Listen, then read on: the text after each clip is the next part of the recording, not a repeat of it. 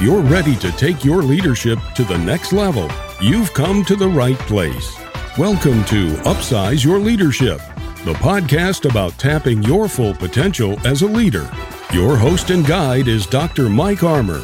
Dr. Mike has personally coached over 600 executives and managers, many of them at the top of America's largest corporations. If it's time to upsize your leadership, here's the man to show you how, Dr. Mike Armour.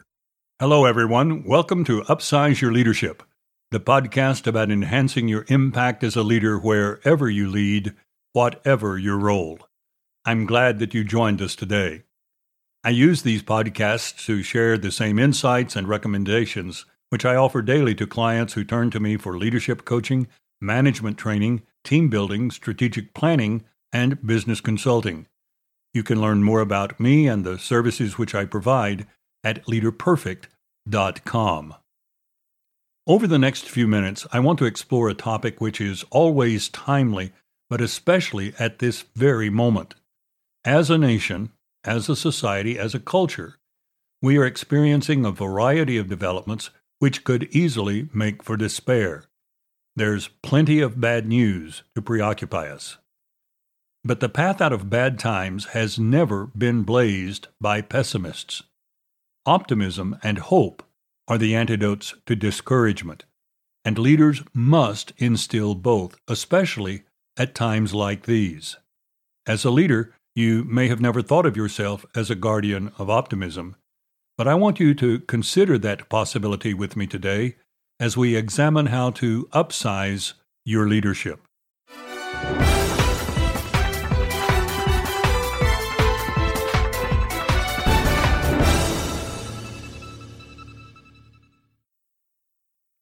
My theme for today's podcast is quite simple.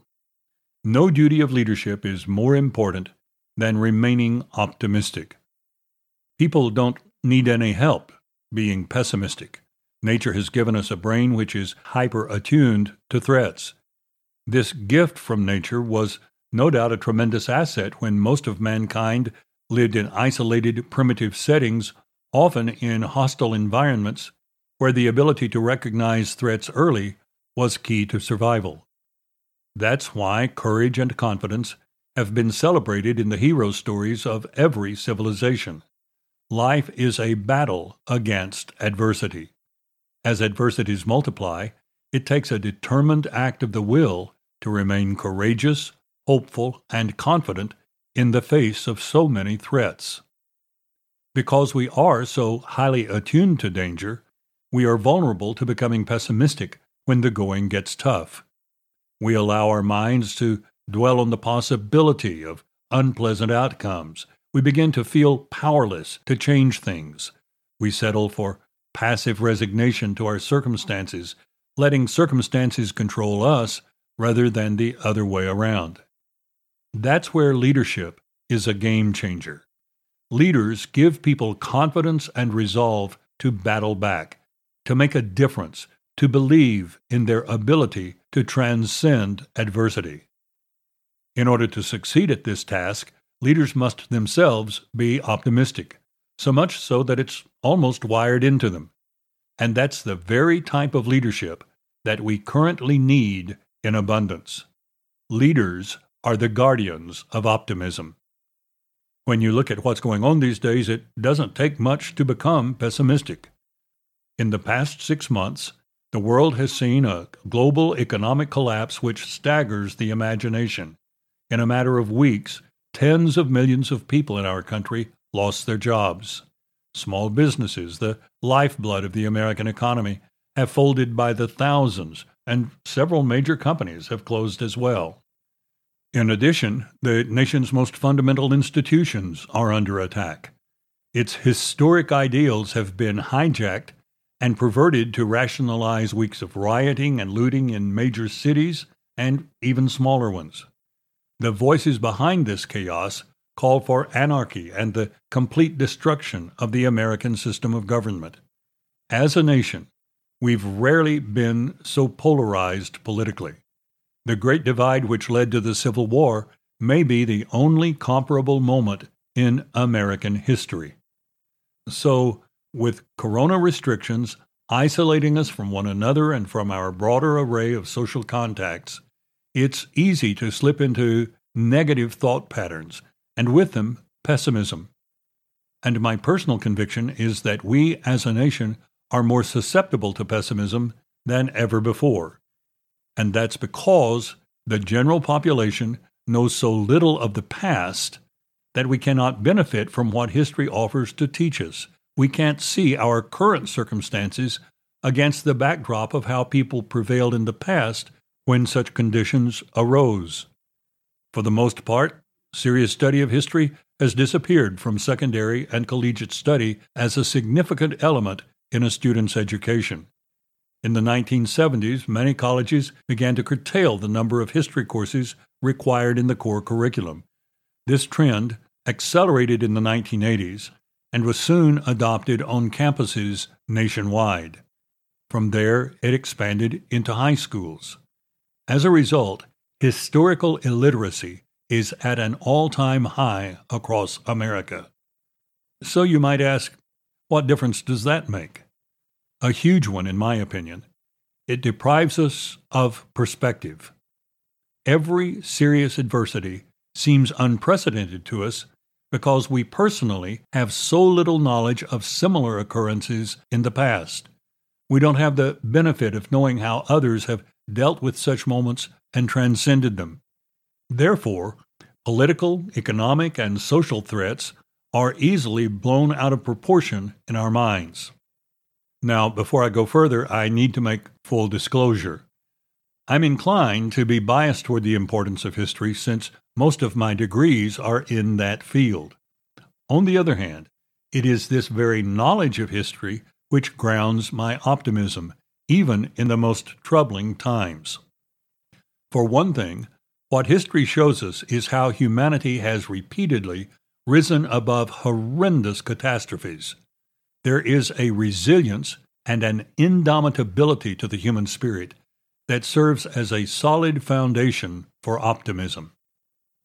Perhaps there is no more striking example of this indomitability than the recovery from the Black Death of the 14th century. This plague, the largest pandemic in human history, entered Europe in 1347 and hit its peak in 1349, although it persisted until 1353. Across Western Asia, Europe, and North Africa, there were somewhere between 75 and 200 million deaths from the disease. Scholars generally agree that literally 1/3 of the population of Europe died from the plague. Thousands of villages disappeared, never to be rebuilt. Not only that, the disease was just as deadly to animals. Livestock were decimated on farms all across Europe. Worst of all, no one knew what caused the plague or how it was transmitted from person to person or region to region. Nor were the best doctors of the day able to devise an effective way to treat it or prevent it. Unlike COVID-19, which has a minuscule mortality rate among children, the Black Death dealt a severe blow to the very young. They died from it in such numbers that some locales called it the children's plague. Imagine how bleak the future must have seemed to people who lived in that era. Could human society even survive such devastation? It did survive, of course, and what a rebound. A mere 50 years later, that is, by 1400, the Renaissance was emerging in full bloom, giving rise to the modern world.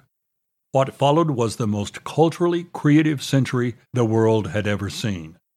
Beauty literally rising from the ashes. All the more interesting, the Renaissance had its birth in Italy, where the Black Death had first entered Europe and where it levied some of its most deadly tolls. The city of Florence would lead the Renaissance, giving us such notables as Michelangelo, Leonardo da Vinci, Donatello, Brunelleschi, and dozens of other cultural and literary icons. But in 1348, according to detailed city records, Florence lost 70% of its population to the plague. To suffer such a blow then rise so rapidly to spearhead the Renaissance, demonstrates the resilience to which I refer when I speak of the indomitability of the human spirit. It was evident all across Europe and the British Isles in the aftermath of the Black Death. In one locale after another, unsung leaders refused to acquiesce to the hand which fate had dealt them. They fought back, and they rallied others to fight back alongside them. Such determination in the midst of adversity does not arise out of pessimism. It comes from hope that tomorrow can be better. Great leaders have always stoked such hope. Only where hope prevails do we see the best in people. Hopeless people are not known for their courageous action, their self-sacrificing generosity, or their untiring dedication to the well-being of others. For communities to be loving, they must first be hopeful. And people look to their leaders to exemplify and instill hope. To do so, leaders must be grounded in optimism themselves. I'm not talking about some type of Pollyanna, naive view of life that sees everything through rose-colored glasses. Leaders must be realistic in their outlook, or people will not put faith in them, and leaders cannot impart hope until people have faith in them. Being realistic, however, does not mean setting aside optimism. Realism merely defines the field of play in which optimism must operate. Optimism looks at reality and asks, given where we are, what's our next step in moving forward? One of my favorite stories from the D-Day invasion is the role of General Theodore Roosevelt, the son of President Theodore Roosevelt, and the only general to go ashore with his troops on the first day of the D-Day landings. Wounds which he had received in the First World War left him dependent on a cane to walk.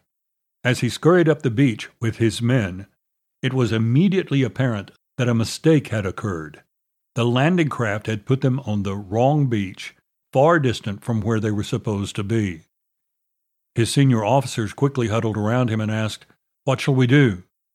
Roosevelt famously drove the tip of his cane into the sand and said, "We start the war from right here." To paraphrase an old cliché, optimism does not focus on the hand it was dealt, but how it will play the hand. None of us was born an optimist or a pessimist. Somewhere along the way, we adopted an optimistic or pessimistic outlook, and practiced long enough, adopted outlooks become characteristic of us. But unlike physical characteristics such as my height or skin tone, characteristic outlooks can be changed. As a leader, I must learn to set aside characteristic tendencies to be pessimistic. Otherwise, my leadership is compromised from the outset. As with all attitudes, both optimism and pessimism are based on a certain set of beliefs. And these are beliefs that we choose just as we do all beliefs. The choice may have been made unconsciously, but it is a choice nonetheless. And because optimism and pessimism rest on beliefs, they are ultimately themselves products of our choices. That's why we are not bequeathed optimistic or pessimistic outlooks at birth. Moreover, beliefs are based on evidence, not on hard and fast, concrete facts. There is, therefore, no scientific method for proving that optimism or pessimism is more aligned with reality. From a purely scientific perspective, I could argue the case for pessimism as strongly as I can for optimism. So, why should I choose optimism over pessimism? For me, the answer is rather straightforward. When I look at what pessimism yields, it's not a particularly attractive picture. Pessimism paves the way for fears to take charge, individually and collectively. It constrains us on every turn, threatens us with feelings of futility, and minimizes our sense of options. Personally, that type of life is not very enticing. I prefer a life where I'm confident that we can make a positive difference, where hope sustains us in moments of discouragement, and where we see the world brimming with promising opportunities. Pessimism narrows our sense of possibilities. Optimism enlarges them. I don't have the option of choosing neither optimism nor pessimism. Life doesn't afford me that alternative. I must choose one over the other. And since I'm forced to choose, I opt for optimism. Isn't that an interesting phrase? Opt for optimism? Optimism multiplies options, and options multiply choices. Optimism therefore conditions us to be watchful for choices. If we aren't looking for choices, we can easily miss them when they arise. That's why a leader's optimism is essential not only for the leader, but for his or her people as well. It enhances the likelihood of seeing worthwhile options which might otherwise go unnoticed. America will rise to the challenges before it at present. I'm confident of that. An unpredictable economy will become less so. Job markets will stabilize. Uncertain futures will become more certain. The love of what's right will triumph over efforts to toss aside what's good, decent, and uplifting. In the end, the forces of order will prevail over the forces of disorder, disarray, and division. Eventually, sound heads and sound thinking will prevail. I have every hope that leaders will emerge, just as they did in the wake of the Black Death, to point us forward. Leaders whose unshakable optimism sparks the indomitable spirit that is inherent in the human race. Leaders are guardians of optimism and its first line of defense. If you would like a printed copy of today's podcast, it's available in a PDF format at leaderperfect.com/podcast. Simply follow the link to download scripts. And take a quick moment, if you would, to share this episode with others. In the discouragement of the present moment, you no doubt know a number of people who would be uplifted by this message on optimism and hope. I look forward to our next visit. Until then, find some way every day to upsize your leadership.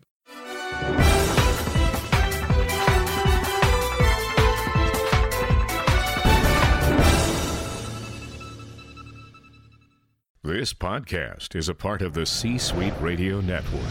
For more top business podcasts, visit c-suiteradio.com.